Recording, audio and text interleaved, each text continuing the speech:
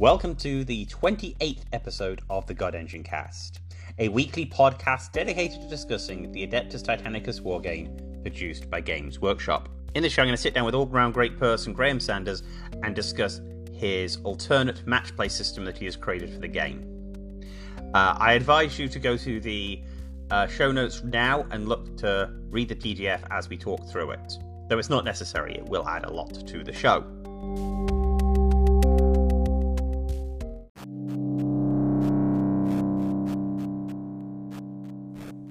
Greetings, Princeps. You may be listening to this and wondering why you've heard this episode before. Well, if you're one of the 90 or so people who listened to this episode while it was up previously, this is a new version. I inadvertently uploaded the wrong MP3 to the app when I was putting it together, and you had the unedited audio of my conversation with Graham, complete with all the excess noise and no filtering, and a lot of ums and ahs and me going off to check my notes. It was fairly cool. I'm sure there's going to be some cuts of it floating around the internet forever. But regardless, this is the corrected version with the slimmed down and trimmed audio from me and Graham. I hope you appreciate it more. Sorry for the mistake.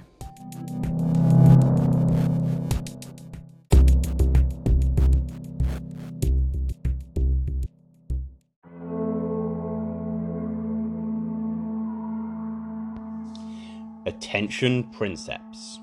The God Machine Cast needs your help. Long-time listeners of this show will have noticed something different about this week. The ad support I was getting has ended, and as such, at the moment, you won't be hearing any ads. At this time, there is no other ads I could run even if I'd wanted to. And this is a bit of a shame, as I was using the small amount of funds from these ads to cover some of the costs associated with this podcast. So once again, I want to direct folk to my Ko-Fi page. It can be found at ko-fi.com/GodEngineCast. This site allows for folks to make small donations that help cover any additional costs that would come up. I would love to have enough funds put together for me to go out and subscribe to some additional pieces of technology that would help me produce this show, and perhaps even get an artist in to make a good show logo. It's something I played around trying to do, but I haven't quite got it down. Anyway, I don't urgently need any funds at the moment, but that could change very quickly. There are numerous bits of technology I use that, if they were to break, would make production of this show very hard. Anyway, if you can't do that, and even if you can do that, one of the best ways to help me at the moment is to review this show on your podcasting app of choice. Reviews help the algorithms point other people in the direction of this show. And I would love to have a bigger audience. In theory, a larger audience will make it easier for me to get more ad-supported money eventually. So, if you can go out and leave a review, you are helping me as much as if you were giving me a donation. So, yeah. Okay. If you have any questions about the show, you want to leave questions for me to answer in the show, or you have comments or feedback, please email me at god.engine.cast@gmail.com, or reach out to me through Facebook or Twitter. I'm not that active on Twitter, but I have a pretty good Facebook page. Just reach out to me there. I'm the God Engine Cast. At Twitter, I'm at Cast Engine. Anyway, thank you all for the help so far. What I've got from the people has meant a lot to me. And we'll get on with the show.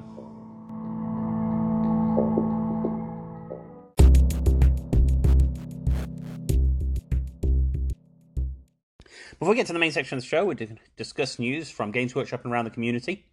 All in all, it's been a pretty quiet week for Games Workshop. It's all getting ready for the big Horus Heresy release of the latest Black Buck and the latest Primarch. It's all very cool, but it's not really the focus of this podcast. I hope those who are interested in 30k are having a great time with it, and I look forward to seeing the new Primarch on the table of events that are occurring alongside Titanicus. The community for Titanicus has been pretty quiet this last week. I haven't seen any signs of anyone receiving the new Forge World models yet, but that may be just in my circles when no one's ordered them. But I think the post-service in both the UK and America are running a little slow at the moment. Anyway. For myself, I have started all ahead steam on getting everything ready for the Iron Halo. I have my painting table downstairs, completely decked out in terrain, and I'm trying to work pretty promptly through the airfield table I'm planning, as well as finishing up the last few buildings. All in all, I've got it all nicely in hand, and I've finally rolled out the final additions to the event pack that went out to the individual people who said they're attending today. I think I've got 2 spaces left if anyone's interested in attending, and I'm actually gone to the point where I'm going to be pretty happy with this event. I know it's going to be a lot smaller than I planned, but I think how everything is in the world at the moment, it's going to be more than big enough, and it's going to be a great test for events that I'm going to do in 2021.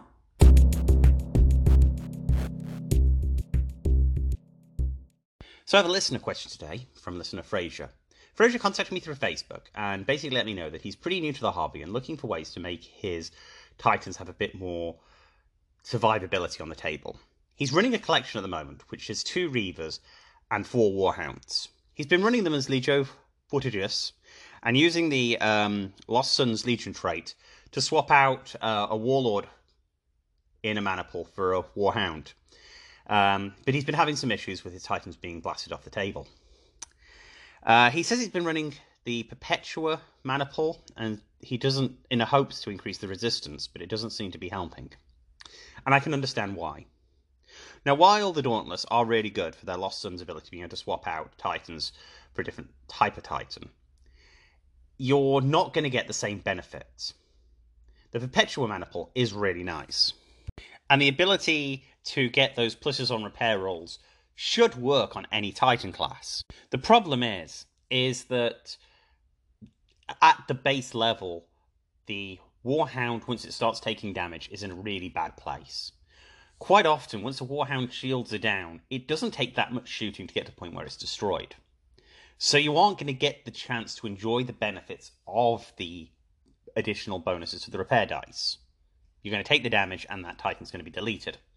Especially if you're using it in a pretty static way that, sadly, the mana pool kind of calls for.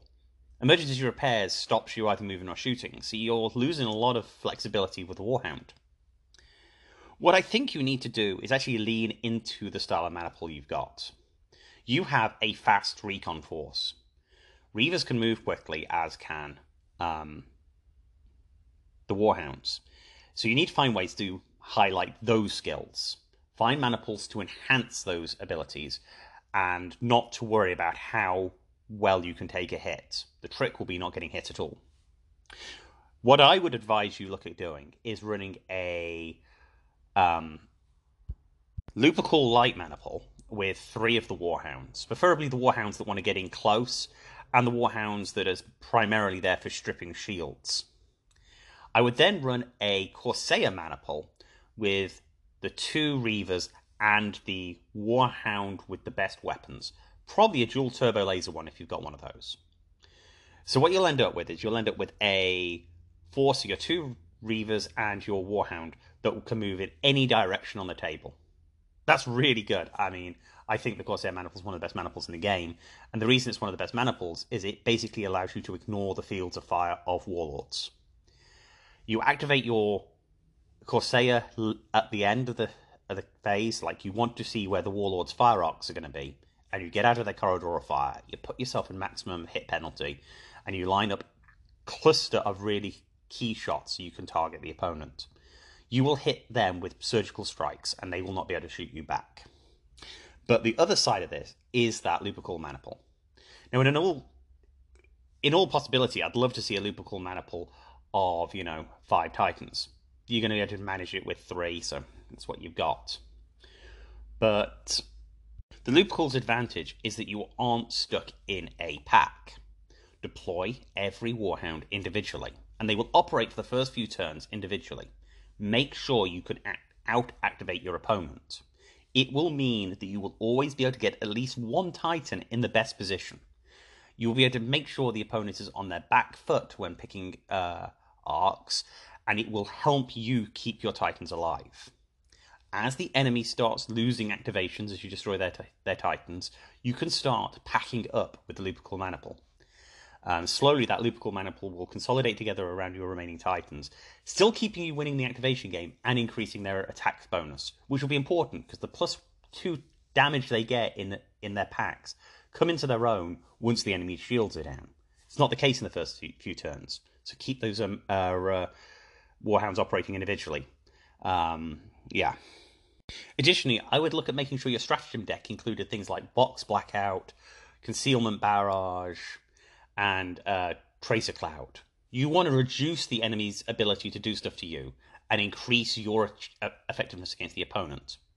In that first turn, I would strongly consider using Vox Blackouts. You're going to be okay running without orders. All your Warhounds move really quickly. You don't need to go full stride to get in that close. Most of the Warhound weaponries work at about 20 inches away. Just push forward, get some Fire Rocks, and start stripping shields. By playing the Vox Blackout card, they're not going to be able to do anything like Split Fire, or First Fire, or any of the other annoying things that Warlords will do to start really hurting you in that first turn of the game.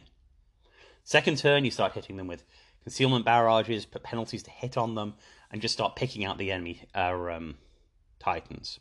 You want to try and get a position where you're taking out an enemy unit a turn.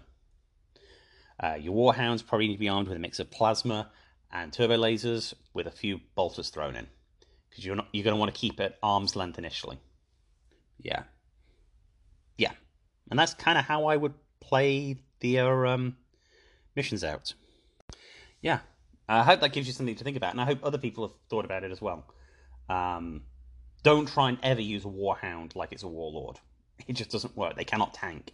Even in mana pools where they get to share shields, it's really not worth it. Near the end of the game, though, as bringing back to the Lupercal mana pool with sharing shields, that's something you will be able to do. When you start getting near the point where you've got to secure objectives, you've got a few Titans in close proximity to one another near the opponent, getting base contact and sharing shields is something you're going to be able to do, and it will help keep wounded Titans alive if you can just, put that one level of shield up. But that's something to do at the end of the game, not at the start, when spreading out, hiding in cover will go much better than tanking up in a block and trying to weather the oncoming storm. So if you've got questions you want to ask me, please email me. I'm at god.engine.cast@gmail.com. Or reach out to me through Facebook. I'm the God Engine Cast on Facebook. More than happy to take questions, and this sort of stuff is a great addition to every episode.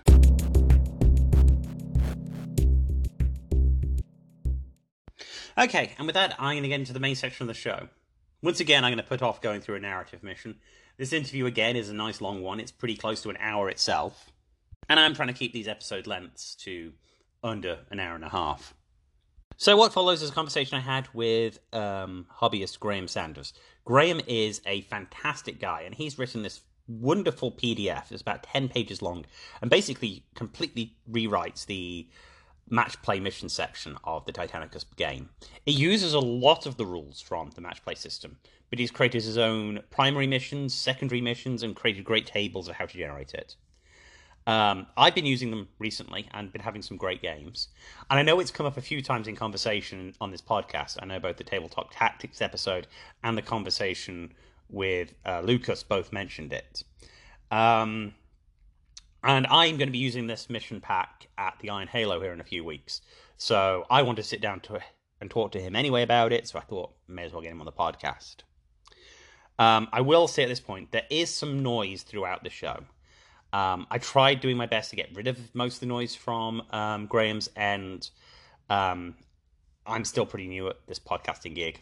I've only been doing this 6 months, and this is like my 4th interview. So I wasn't great at getting the sound quality set at the start. If you're annoyed with it, I'm sorry. I found it bearable listening it through even at high speed, so it's going to be fine. There's nothing untoward. I'm going to try and find ways to improve in the future, looking at new techniques I can use. But anyway, I hope you enjoy this, and I'll see you at the closeout.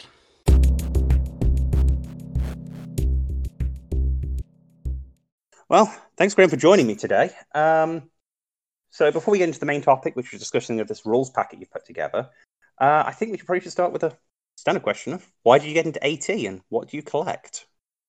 Okay, so greetings everybody. My name's Graham. It sounds like an Alcoholics Anonymous introduction. This I've been a gamer for over 30 years. So I probably started It was either late 80s or early 90s when I started. So I started wargaming with the end of Rogue Trader, and then really kicked on with 2nd edition Warhammer 40,000. I think what really got me into the game was Space Hulk, and my original Space Hulk game even came out this afternoon to play with my 2 kids, so I'm dragging a new generation in. My favourite game when I was a teenager was Space Marine 2nd edition, which everybody knows as 6mm Epic. So I played that for probably 3 or 4 years as a teenager. That was my favourite game, along with Necromunda. Of course, a big part of that was the original Titan Legions game. Titan Legions was the box set that came out with 6 Beetleback Warlords, and then you could go along and buy lead miniatures for Reavers, Warhounds, and the Titan Legions box also came along with, I think it was 10 plastic knights as well. And that's really what got me hooked onto Titans. When Titanicus came out in 2018, then I was interested, but it was too expensive to get into. But I won a competition on the Age of Darkness podcast. And so when I won the competition, the prize was the the Grandmaster Edition. So I lucked out. There was no way I could afford to buy into the game, although I now spend my time on Facebook convincing people, actually, it's not that expensive a game to get into. But I couldn't get into it myself without winning a prize. So I was very lucky in that aspect. I think the actual price of the game has come down substantially. Because the Grandmaster Edition was just a lot of money. Yeah. Well, they did that Battle Force box the longest time. That was the way I got in.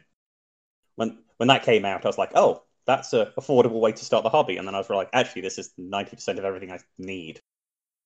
And they've done that with the new starter box now. The new starter box, which has got the 2 Reavers, 2 Warhounds, and a couple of Knights, plus the rule book and the counters, you've nearly bought everything. Once you've got that, you need perhaps a Warlord or one other box of Reavers or Warhounds, and then you can build just about any maniple you care to build.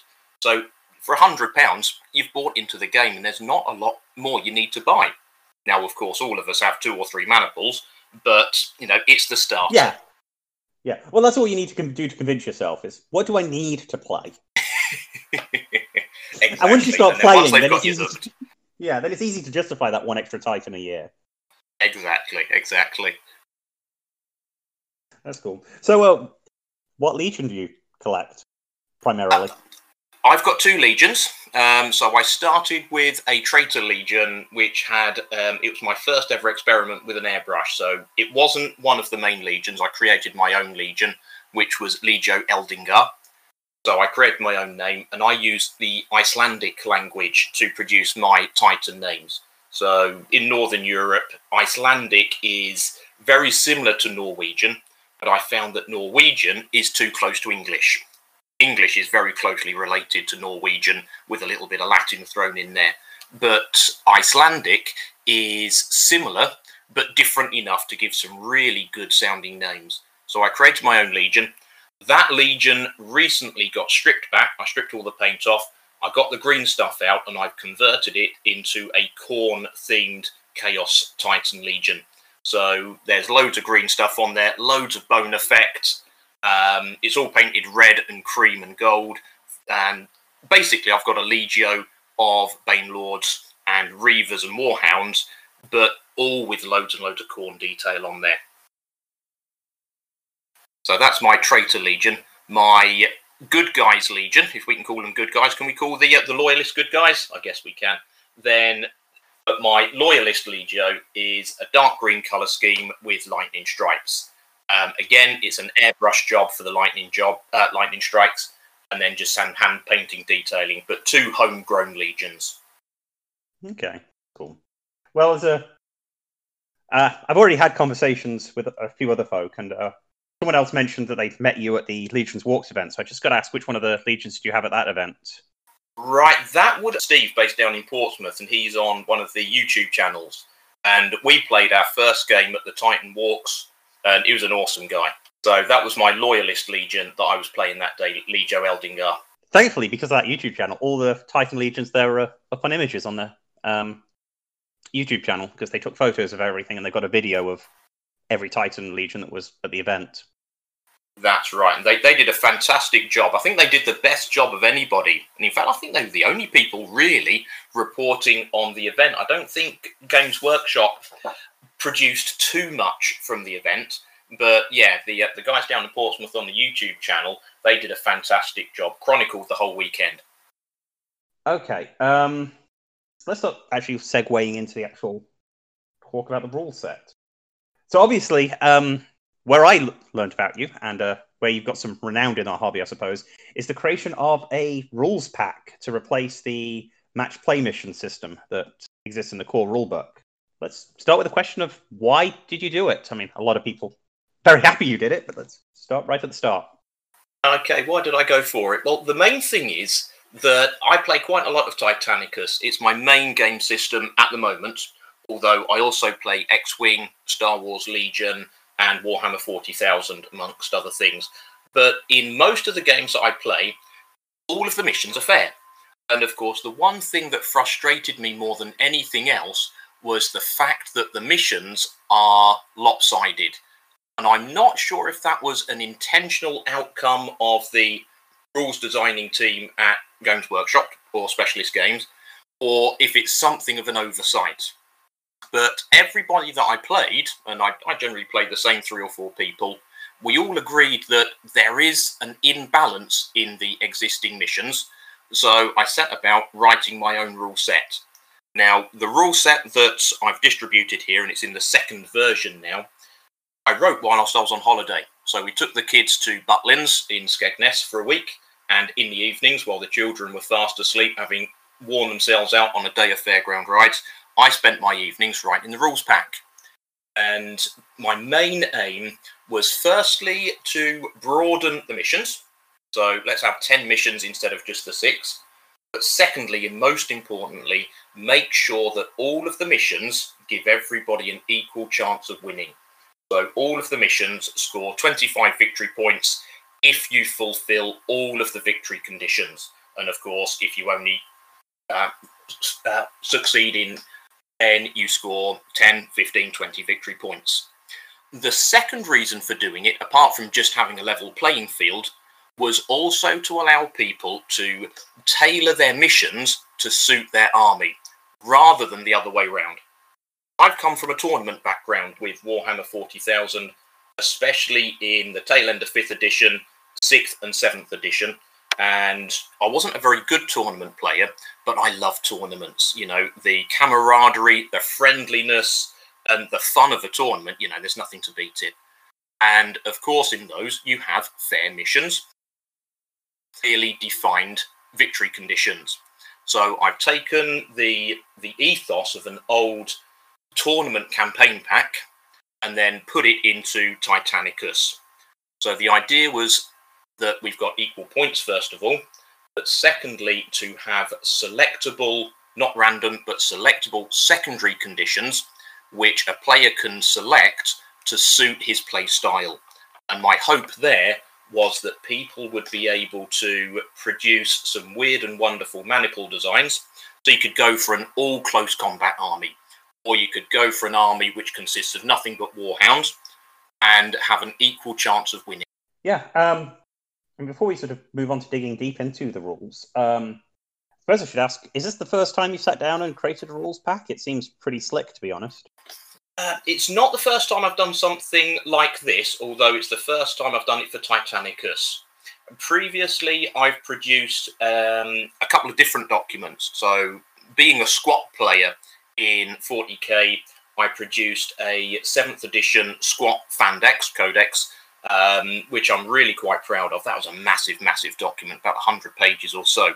That took me several years to write, although I produced it just at lunchtimes when I was at work.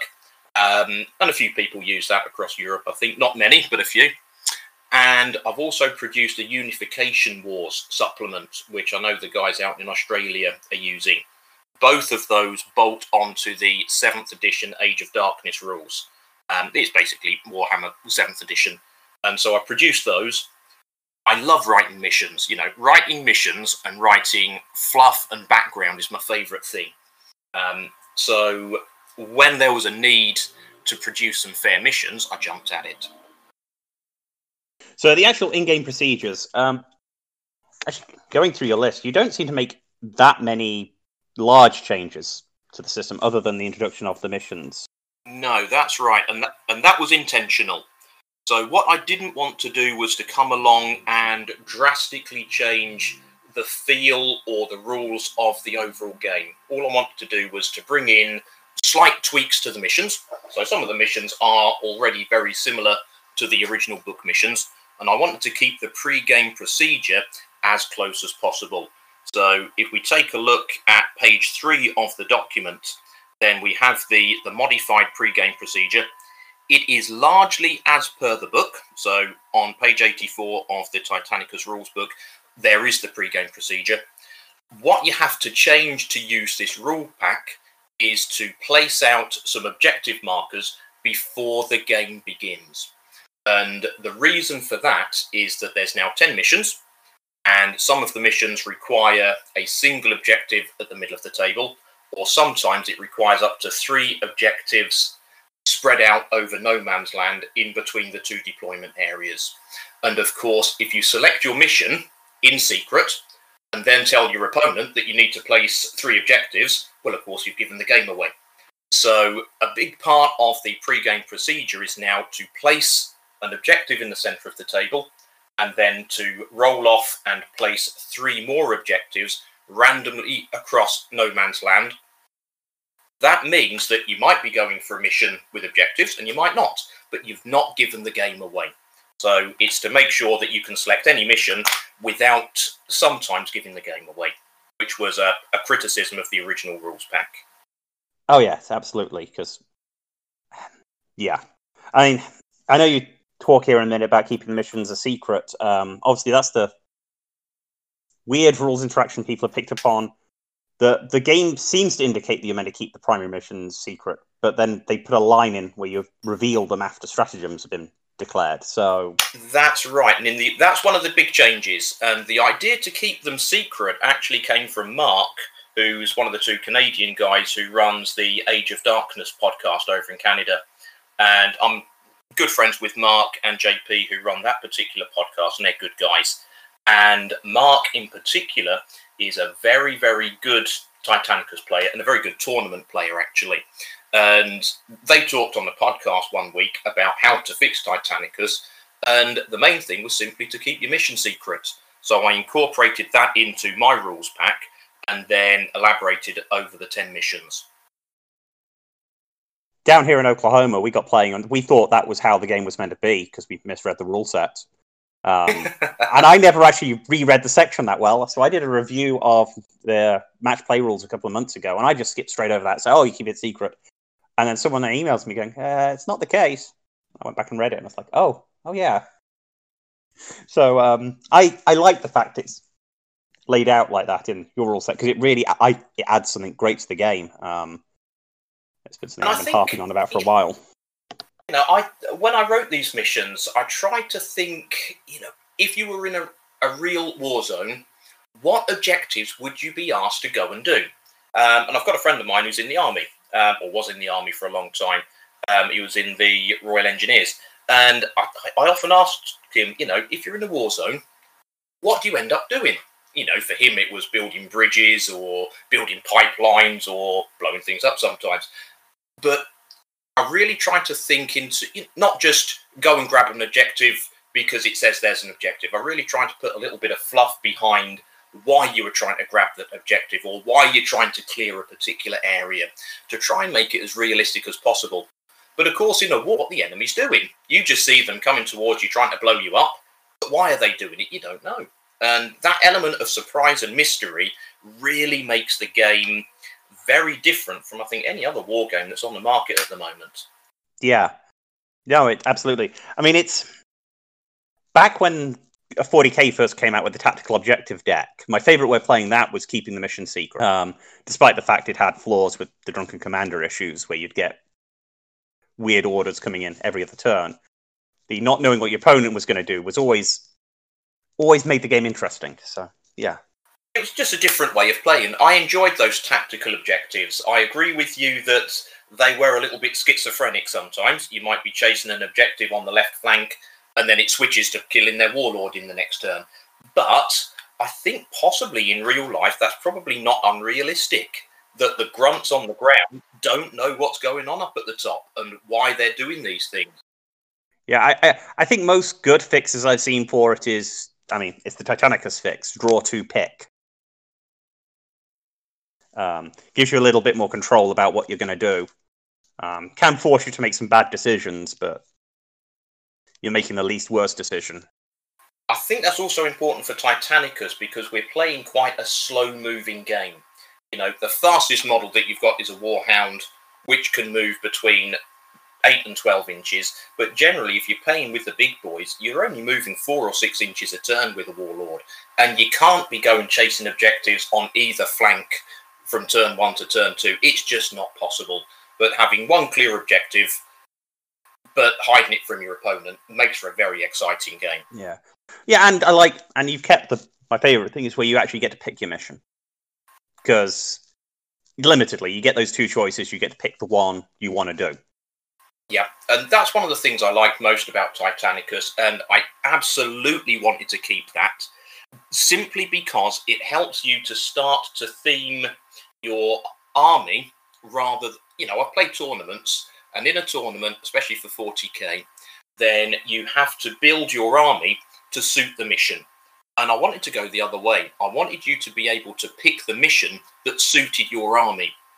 And that's something that came from either 2nd edition Space Marine, the old 6mm Epic game, or Epic Armageddon. It was one of the two. And in that, there was 3 options, and you could win the game by fulfilling any of them. So it was either destroying X amount of your opponents, or it was claiming an objective, or it was something else. And you didn't have to decide before the game how you were going to win.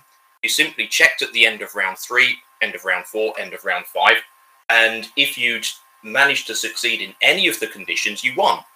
And so I think Titanicus is half that and half a 40k mission. So I like it. It's a good balance. Yeah, no. I suppose working down that, so your pre-game procedure is real nice. I'm just going to, if folks haven't looked at the document, go and look at the document. The page 3 pre-game procedure is something I wish was in the core book, because it isn't a clear way just to get your game set up. You're flicking through numerous pages. It's just nice to see it all out there on one page. I like the secondary missions that you get to then tack on, because you set that as something you actually pick rather than rolling, which is, again, pretty awesome. Absolutely, yeah. And that was intentional to make sure that you can choose missions that suit your army. So you can really go crazy with your army build. You can go all close combat, or you can go for a long-range shooting army. And rather than drawing a random mission which your army just can't fulfill, you can really cherry-pick a mission, a secondary mission that is, that really suits your army. So you're not guaranteeing yourself the extra 10 points, but you're giving yourself a fair chance. And that's what I like about the game, is that you've got a fair chance, even though you've decided to go for something pretty crazy in your army build. Yeah, and taking a moment just to dig deep into the secondary missions, because they're a good depth, but there isn't as much as there is in the main missions. It is really nice to see that they're all a flat 10 points. There's no sort of variability in it. That's really good for balanced play. That's right. And don't forget that these don't replace the stratagems. So you can still have your stratagems where you might be getting an extra 5 victory points for this or that if you decide to take that stratagem. So you can still twist the game to your advantage by choosing your primary mission, choosing a secondary mission, and then you can dig into your strategy cards, and if you've got 4 or 5 stratagem points to pick from, then you might still go for one of those strategies where you can give yourself an extra 2 or 3 points. But all of that helps you to choose a mission which your Legio can succeed at. Absolutely. I mean, just for the listeners, quite a lot of these mission objectives are such like secure the center of the table, secure a certain objective, survive with so many points left with your forces, which are all pretty well... If there's something you're going into the game knowing you've got to do, it's not going to be really hard to pull off, which can be the case in a lot of the secondary objectives in the primary missions from the actual core rulebook. And that's real nice to see as well. That's right. And it was also one of the intentions was to actually mean that you can strategize or synergize, there's the word, you can synergize your secondary mission with your primary mission. So, for example, if your primary mission is to go and hold the center of the board, one of the secondary missions is also to hold the center of the board. So if you're going for it, you go all in, all your chips into the center, and you've got the chance of getting 35-point victory points just by pushing everything towards the center. Now, the downside of that is that you can't hide what you're going for. So I really like that game of poker where you can choose a secondary which complements your primary mission, but then you really telegraph into your opponent, I'm going for the center of the board. Or you can be sneaky and you can go for a secondary mission which is going to distract your opponent away from your primary mission. So, for example, you might have a couple of Titans out on the flanks, but then half your Titan battle group is going for the center of the board. And you're making your opponent second guess what you're doing. And all of that adds to that mystery, that fog of war. Yeah, absolutely. Cool. I like I said, the secondary missions are really good. And the fact you've got 10 of them, like you've got 10 with the missions, it does mean it's going to take a very long time for players to get used to understanding what the opponent's going to do. There are plenty of options the player could be doing that you're not going to be able to, you said it's a poker analogy. It's going to be very hard to work out what card they're holding. That's right. And there are more in the works, actually. Up until February this year, I was actually working on about another 10 primary missions. But then COVID-19 struck, and all of that has fallen by the wayside. But when I get back to work, hopefully in September, and I spend 10 or 20 nights a week in a hotel again for work, then that's when I get things like this produced. So there may be a second supplement coming in 2021 with even more primary missions. Nice. Okay. So let's sort of actually spend some time actually digging into the actual missions themselves before we get on to the final couple of stuff. So, I mean, the actual basis of each of the missions you've got, the actual primary missions, you've got a chunk of fluff text, which is nice. Well, that really comes from some of the events that I used to attend. And I'm a little bit schizophrenic in the sorts of events that I do attend. I love competitive tournaments, and I also absolutely love narrative events, and I attend both. If I go to a tournament, I'm generally in the bottom third anyway, so I'm not a great tournament player. What I love about tournaments is actually the spirit of the tournament and how the rules are written. Everything is very, very clear and very defined. With narrative play and narrative weekends, I love narrative weekends. They're a lot more relaxed. They're a lot more, I'm not going to say they're more fun, but they're a more relaxed environment. But sometimes you can drive a bus through the rules, or you can drive a bus through the missions. So I've tried to combine the narrative fluff that you get from a campaign weekend with the rules and the missions that you'd get at a tournament. And here in the UK, some of the listeners might know of a guy called Tim King. Tim King has worked for a long time at the Northwest Gaming Centre over in Stockport in Manchester. And Tim King runs Caledonian, which organises the best 40k tournaments in the world. And everything he does has a fluff section, but it's also very, very hard and fast with the rules. And there's a lot of events like that in the UK. I can't speak for the rest of the world, but in the UK in particular, we have very, very hard competitive tournaments. We have narrative events, and we have something in the middle which are almost narrative tournaments. So they're events where there is a story. You're playing for a particular objective at the end of the weekend, but also it's a competitive environment. So it's neither one or the other. And that's what I've tried to draw here, is to give the players a little bit of fluff to read through to know why they're playing a mission, but then also give the very clear, explicit victory conditions. So as best I could see, all the mission objectives are scored at the end of the game.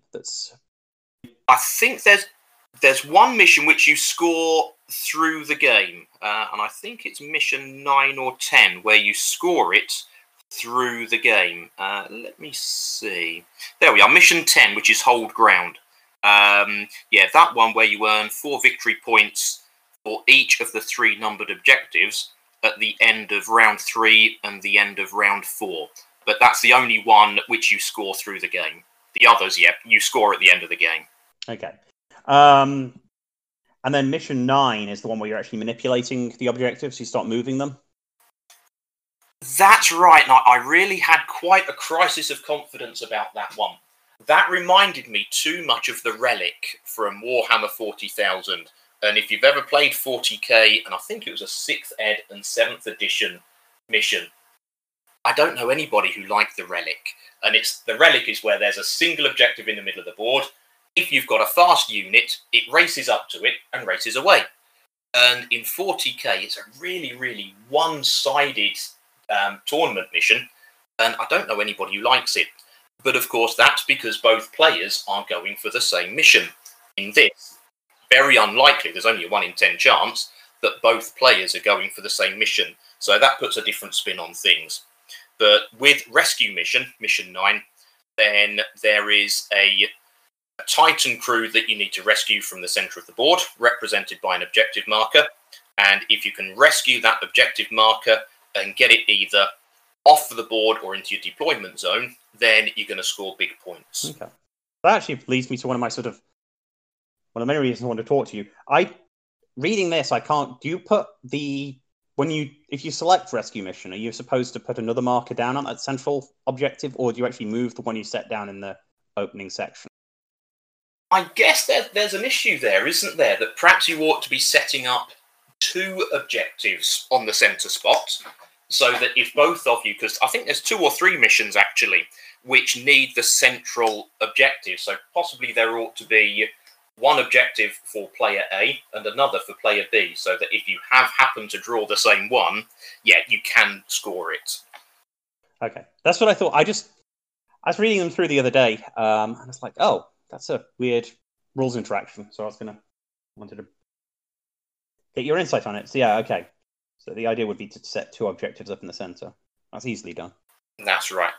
And that's why, actually, it's good to have this feedback. And that's just a word to your listeners, actually, that if you do have any feedback or criticism or constructive comments on the rules, please do get in contact, because I rarely play these missions, actually. I probably play 1 game every 2 or 3 weeks. So if people are out there playing these missions regularly and they're finding loopholes, or if they're finding some of the missions are just a lot harder to achieve than others, please get in contact.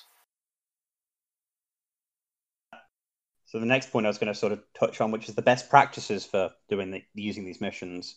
The dual objectives there. I mean, whole ground is an interesting one, because obviously after the player will be very aware of your mission once you start scoring the victory points. Yes, some of the missions you can't disguise. So, for example, Mission 10, Hold Ground. By turn 3, you're starting to score the objective. So, on turn 3, you've got to reveal. You've got to be honest with your opponent. So, some of the missions are going to become apparent as you play, and then it's up to your opponent to stop you. Some of them, you're waiting till the very end of the game.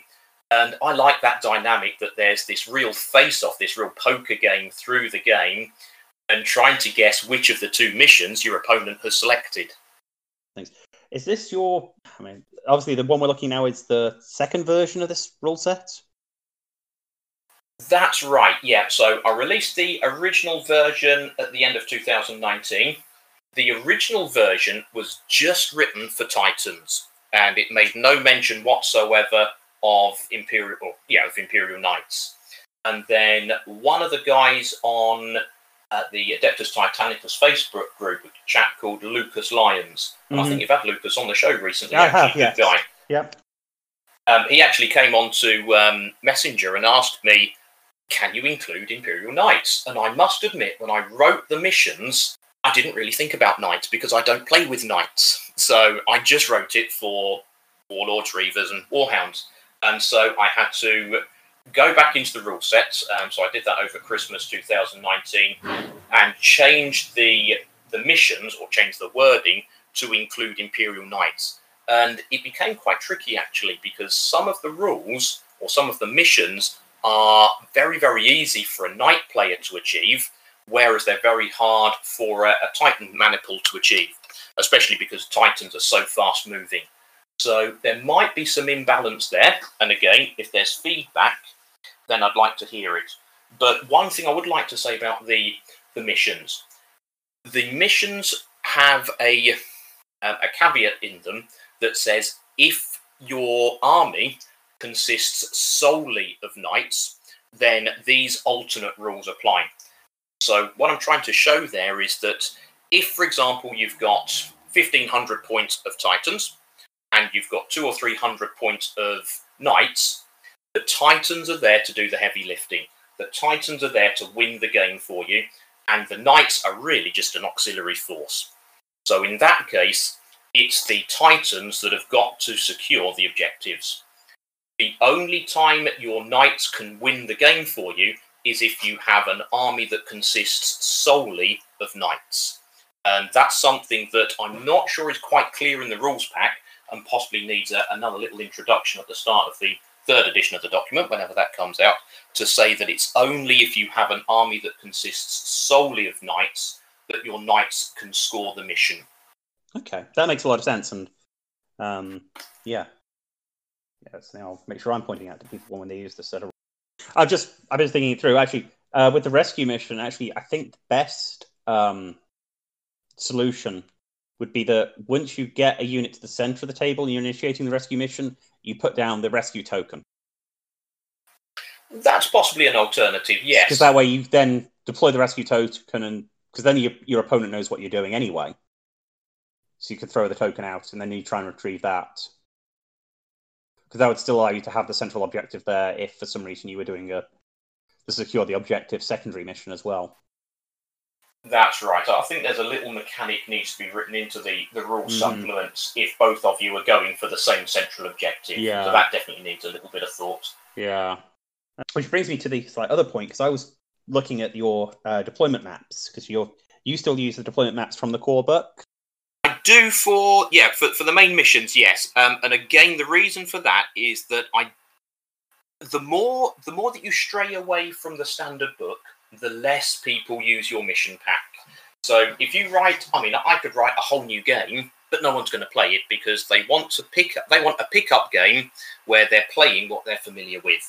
So keeping as much as per the book as possible and only making as few tweaks as possible was an intentional aim of the packet. What I would say as a regular tournament goer, certainly up until about 3 or 4 years ago, time is short, and everything that you can do to simplify the game, the better. And I know that in most tournaments I've ever attended, if we had the choice, we'd just do 12 inches on, battle lines as it's called now, and we would play a pitch battle. And anything that you add to the game that complicates deployment or complicates the setup zone, anything that you've got to measure out with dice and a tape measure, you're adding 5 or 10 minutes to what is quite a tight time frame anyway. So I try to keep things as simple as possible.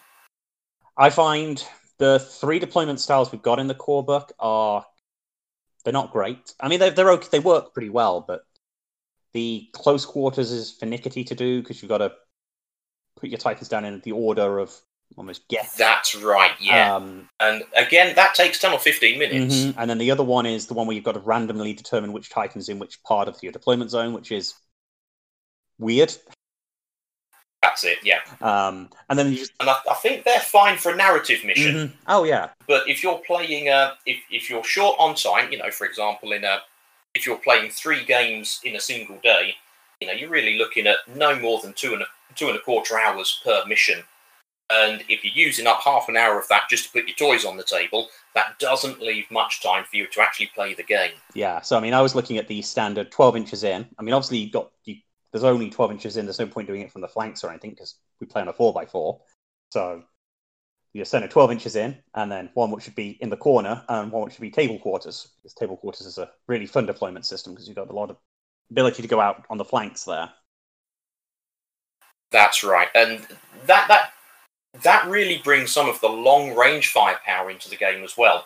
Something like a Warlord with volcano cannons or the missile launchers up top, which have got 120-inch range, they very rarely come into their own on a 48x48 table. And there's the new Titan, the Nemesis Warbringer, which is obviously your long-range slugger.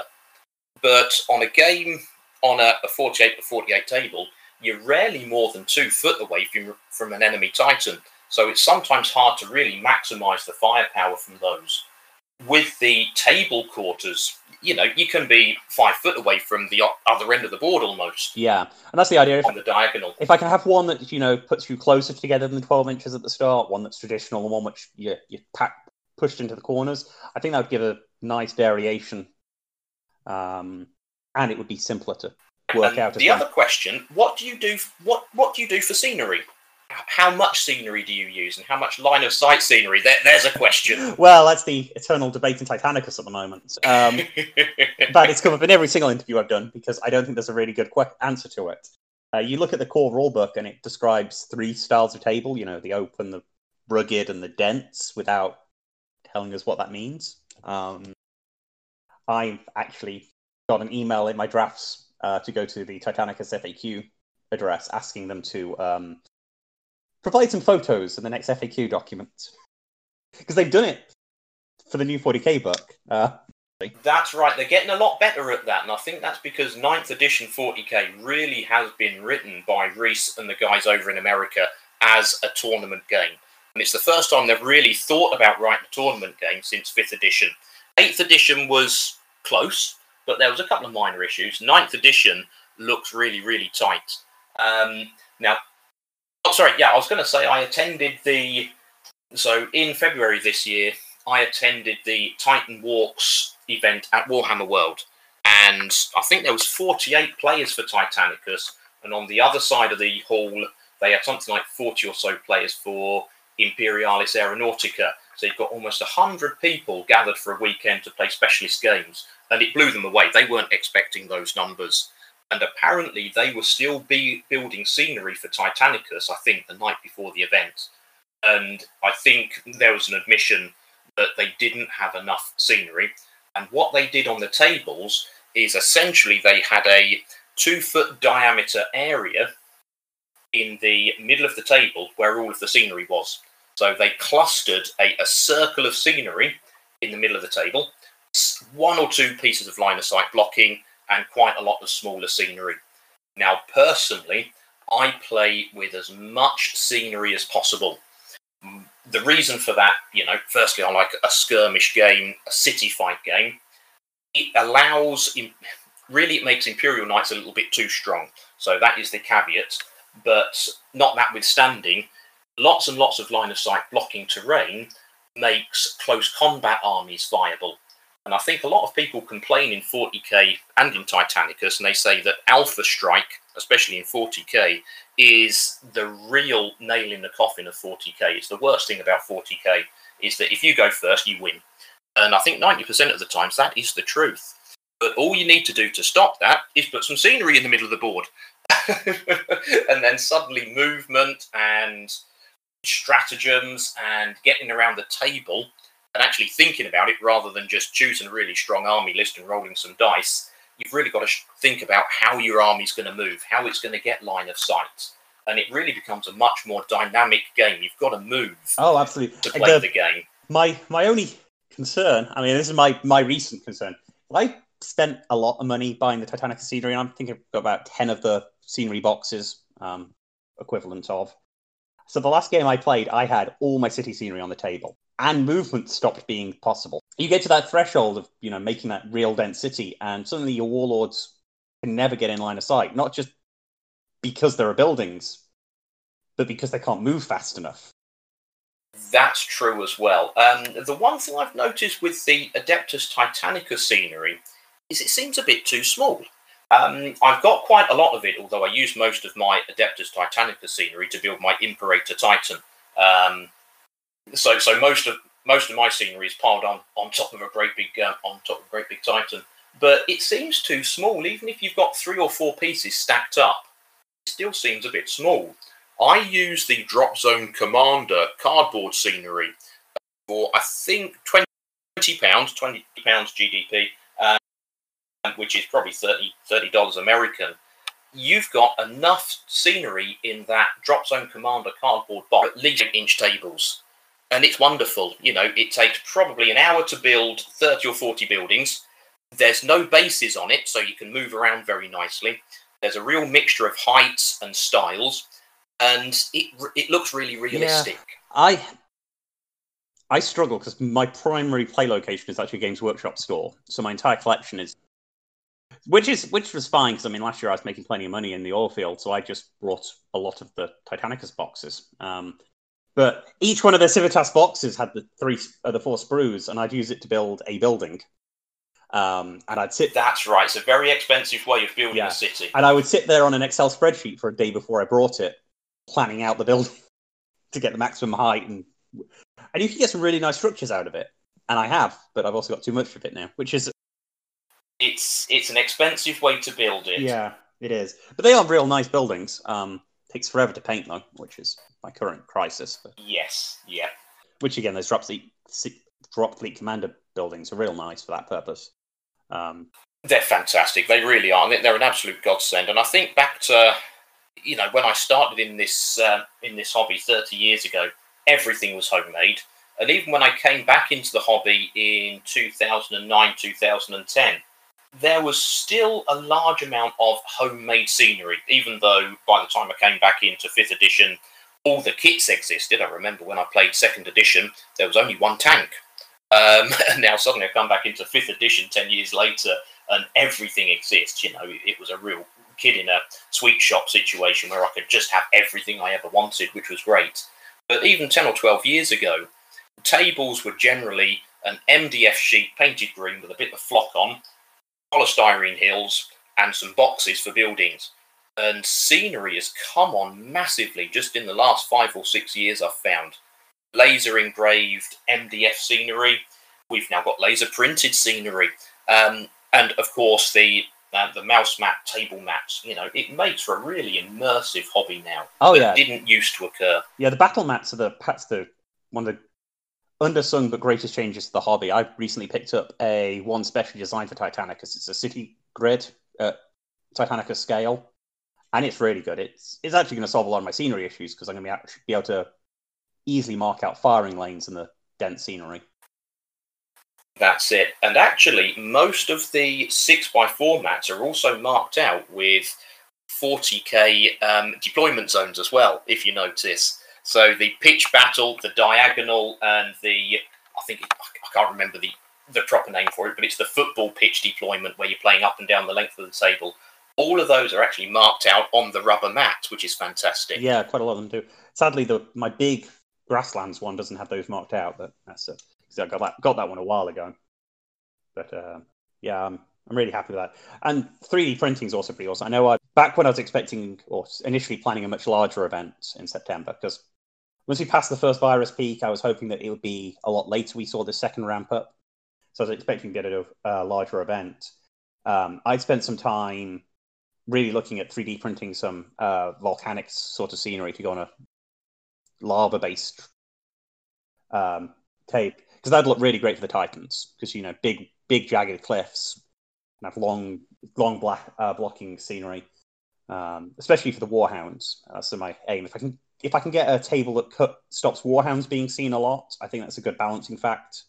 So when you put too much scenery that blocks the Warlords, you start getting into trouble, because you kind of want everyone to be able to shoot at the Warlord, even if the Warlord's guns have trouble finding lines of sight. Well, that brings an interesting question. Which of the advanced rules do you play? And I do remember you had a podcast about this a few months ago. Do you play with the destructive buildings rule, where you get to blow up the buildings? Yes, when I have the time to do it. Yes. My rule of thumb is each optional rule will add 15 minutes to the game. Yeah, I agree with that. And I think that the only one which is really essential, I think some of them are a little bit fluffy. They're probably nice to have ideas, and they probably realise that it would make the game a bit clunky. But blowing up the building should be in the main rule book. That should be a standard rule. Yeah, I think the only reason it's not, and the reason I still put a bit of an asterisk next to it, is there isn't a good way to assign armor values to scenery. It's that's very vague. It's agree it with your opponent. And I think any system that you hash out to come up with a way to assign those armor values is going to add so much time to the game. And it just leads to potential arguments. And gamers are we're special people, I'll admit that, and we're all right, and anything that you can do to avoid a conflict is going to make for a more fun experience. So I think you're absolutely right. It should be in the game, but we need to help people to have, standard values for armor. Up in the OKC group that I play with, we usually do, I think it's an armor value of 4 plus inches and height of the structure. Oh, that's quite neat. Yeah. I mean, it doesn't make the most narrative sense at times because it means that bigger buildings are harder to destroy, but it is the best gameplay way because it also means you can't just snipe out the line of sight blocking scenery. And I think that's important. We've got to remember that whatever we do with a war game, it is a simulated experience. And I absolutely agree. Simple is always best. Getting that number tied down to what the initial base value has been the hardest point. I think we started like 7 plus height, and nothing was ever able to be destroyed, so we brought it down a fair bit. But it is very hard. Like I say, I do find it adds time to the game, especially when you get a Titan that goes up in a giant explosion. You spend more time rolling to destroy the buildings than you do for the opponent's Titans. That's right. But I think, if you think about you really were that Titan Princeps, you would be doing that. That's an absolutely valid tactic that a Titan Princeps would be using in a war. So it should be in the rules, I think. I will add a caveat that I've never actually done it myself. It's something that I'm really desperate to bring into my games with my regular opponents, but we've not got round to yet. We're still learning the rules. But that's something I really want to add in as soon as possible. Yeah. Well, actually, there's one last thing in this rulebook, and I suppose we should touch on it for a bit. You got those set piece missions that don't really fit into the match play stuff, but they're actually pretty awesome to talk about as well. As you've described them, that's exactly how I developed them. So yeah, let's talk about those for a moment. I'll let you introduce them, and then we'll talk about those. Yeah. So is it? Yeah, because I've only got page 10. So the end of the your book you put together, the little booklet, you have your set piece missions that don't really fit as neatly into the rest of the structure of the document, but they are really interesting resources to have there. They're something that's missing from the actual Titanicus book. When I saw them, I realised they were missing because obviously the 40k books have piles of set piece missions in addition to their standard match play set.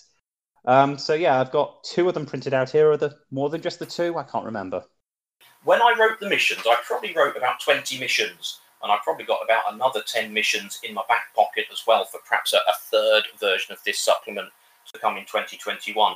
So I realised that when you're trying to write a balanced mission, there's some things that you just can't do. And so the 2 set-piece missions on page 10 are missions which were really, really fun missions, interesting missions, which I think people would probably enjoy playing, but they don't fit the 25 victory points per side. They don't make for very nice set pieces. So rather than leave them out, I simply decided to make an appendix at the end of the booklet and drop these 2 missions in. So Mission A, Scorched Earth, and Mission B, Capture the Castle, are good fun missions to play if you've got a little bit more time. The rules aren't much longer than a standard mission, but they're lopsided missions. So you've got an attacker and a defender generally. Okay. Yeah, I mean, the Capture the Castle missions, when I just really want to go out and play, it just looks...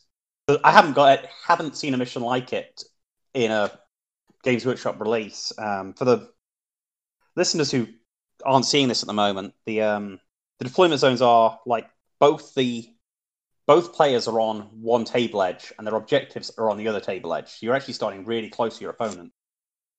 That's right. So the setup area, obviously we're always playing on a 48-inch square board. There's 2 L-shaped deployment zones, one for Zone A, one for Zone B.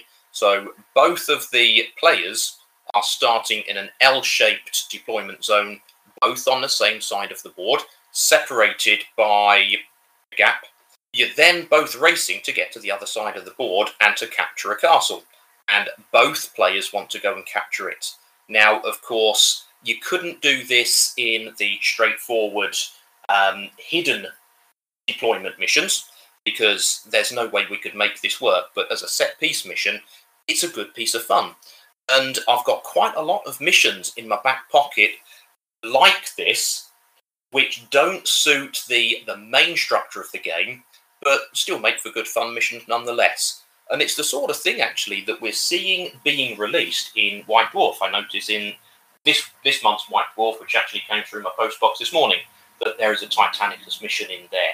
And again, it's not necessarily a straight mission, because I think the two different sides have differing points values. But it's the sort of thing that makes for a fun game, but it's something you might play like Space Hulk in the olden days. You've got to play the mission as the goodies and the baddies, play the mission both ways round, to see who gets the best out of the mission. Yeah, no, absolutely. And it's, to be honest, I don't keep it with White Dwarf like I used to, and I know they've released quite a few single Titanicus missions that have just passed me by. So I don't want to... I probably should amend my statement saying Games Workshop aren't producing them, but they don't include them as well in the core rulebooks other than the narrative mission. They are putting out some content in White Dwarf, and I think what Specialist Games aim to do now is to do one release for each of their Specialist games every quarter. So you're aiming to look at one mission for Titanicus every 3 months, and that's a sort of repeat that we're finding in White Dwarf nowadays. Yeah. I need to start probably trying to track down copies of so I can start talking about them on the podcast some more. Especially, I've started reviewing the individual narrative missions at the sort of front end of these podcasts, because I really enjoy the narrative missions, that they aren't necessarily that pleasant to play if you don't go in and make some adjustments. No, they're certainly not. They're not balanced missions, but again, I think we're going back to the point we made at the very start of the evening, actually, is that the Titanicus missions in the rulebook weren't balanced. And I'd really love to hear from the developers of the game, I'd love to hear from the people who wrote the rules, whether that was intentional, whether that was an oversight, whether it was something they put in and didn't think about. You know, did they really go for imbalanced missions and we've broken their game by making the missions balanced? Or is it vice versa? I'd really love to hear from them on that. Yeah, it's the actual... I mean, the core match play rules are really bizarre. I can't quite get my head around the mechanics of it. No, I mean, when I did this, or before I started my supplement, I actually sat down with an Excel spreadsheet, because I'm also a geek as well as a nerd, and I sat down with an Excel spreadsheet and I crunched through the numbers of how many victory points you could get maximum out of the standard book missions. And some of them max out at between 25 and 35 points. And one of them maxes out at about 60 points for a 1750 point battle. And so if you're unlucky in your choice and your opponent's very lucky in his role of mission, you might be playing a mission where you can score at most 30 points and he can score 60 points. And that's just not a game. That's yeah, especially when you start looking at the tertiary mission, because those tertiary cards, you get the bonuses quite often are based on destroying titans. You stack that with the standard kill the opponent card, which is the most powerful card, and you just start doubling, tripling the amount of victory points. That's right. You can score 70 or 80 points then in a mission, and if your opponent can get at most 20 or 30 points, it doesn't matter if you're the best player in the world. If you roll the wrong dice in choosing your mission in the first 5 minutes of a game, you're done for. You really can't win. So, yeah, that's why I like the balanced missions so much. And they tried to fix it in the first FAQ they put out. They lowered the points you can score on Engage and Destroy, but it just didn't fix the base problem with it, that it was the easiest mission to complete. That's right. That's one of the many things I like about this rule set you've got. There isn't an Engage and, there isn't an Engage and Destroy. There's ones which are destroy particular titans, but, you know, there's not just a destroy any titan you can, unless I completely missed it. That's right. Which is, I'm always a fan of missions that are about holding objectives more than just shooting your opponent, because you're going to shoot the enemy anyway, so it's going to be...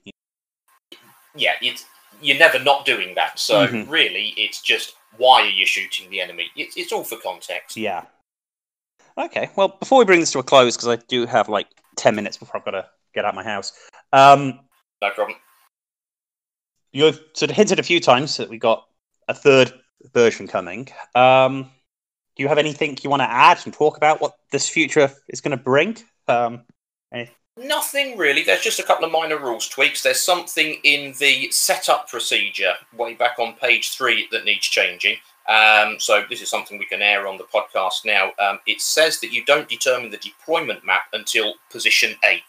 That needs to be at position 3 because you've got to decide your deployment map before you can deploy the 3 objectives. So that's something that needs to change.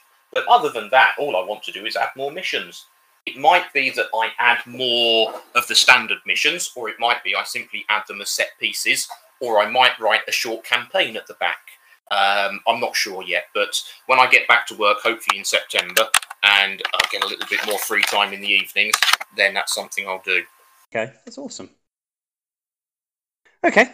Well, anyway, thanks for coming along and having the chat with me, and hopefully when you get version 3 out here, middle of next year, we'll sit down and talk about it again or something. Perfect. That would be my pleasure.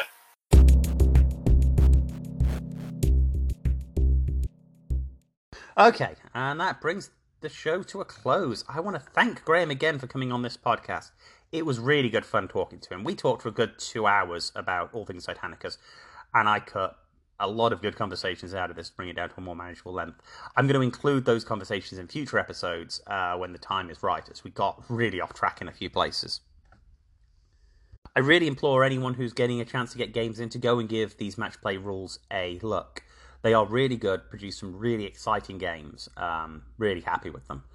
And I'll give you guys some more feedback about them when I finish using them at the Iron Halo at the end of this month. Just once more before we close out, I do want to once again ask everyone to go and rate and review the show on their podcasting app of choice.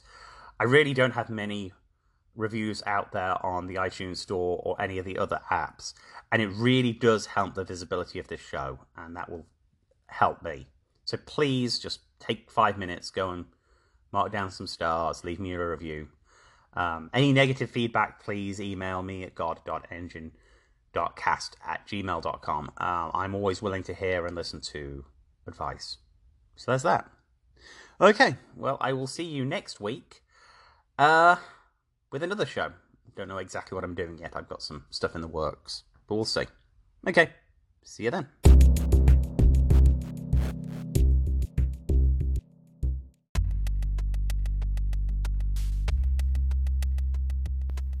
Thank you again for listening to another episode of the God Engine Cast, a podcast dedicated to discussing the Adeptus Titanicus game produced by Games Workshop. This show was written, recorded, and edited by Martin Emery. This podcast is completely unofficial and in no way endorsed by Games Workshop Limited. No challenge to any trademarks or copyrights have been intended. All rights are reserved by the respective owners. If you have any questions of the show, please email me at god.engine.cast@gmail.com or reach out to me through Twitter or Facebook. So until next time, I wish you all good fortune.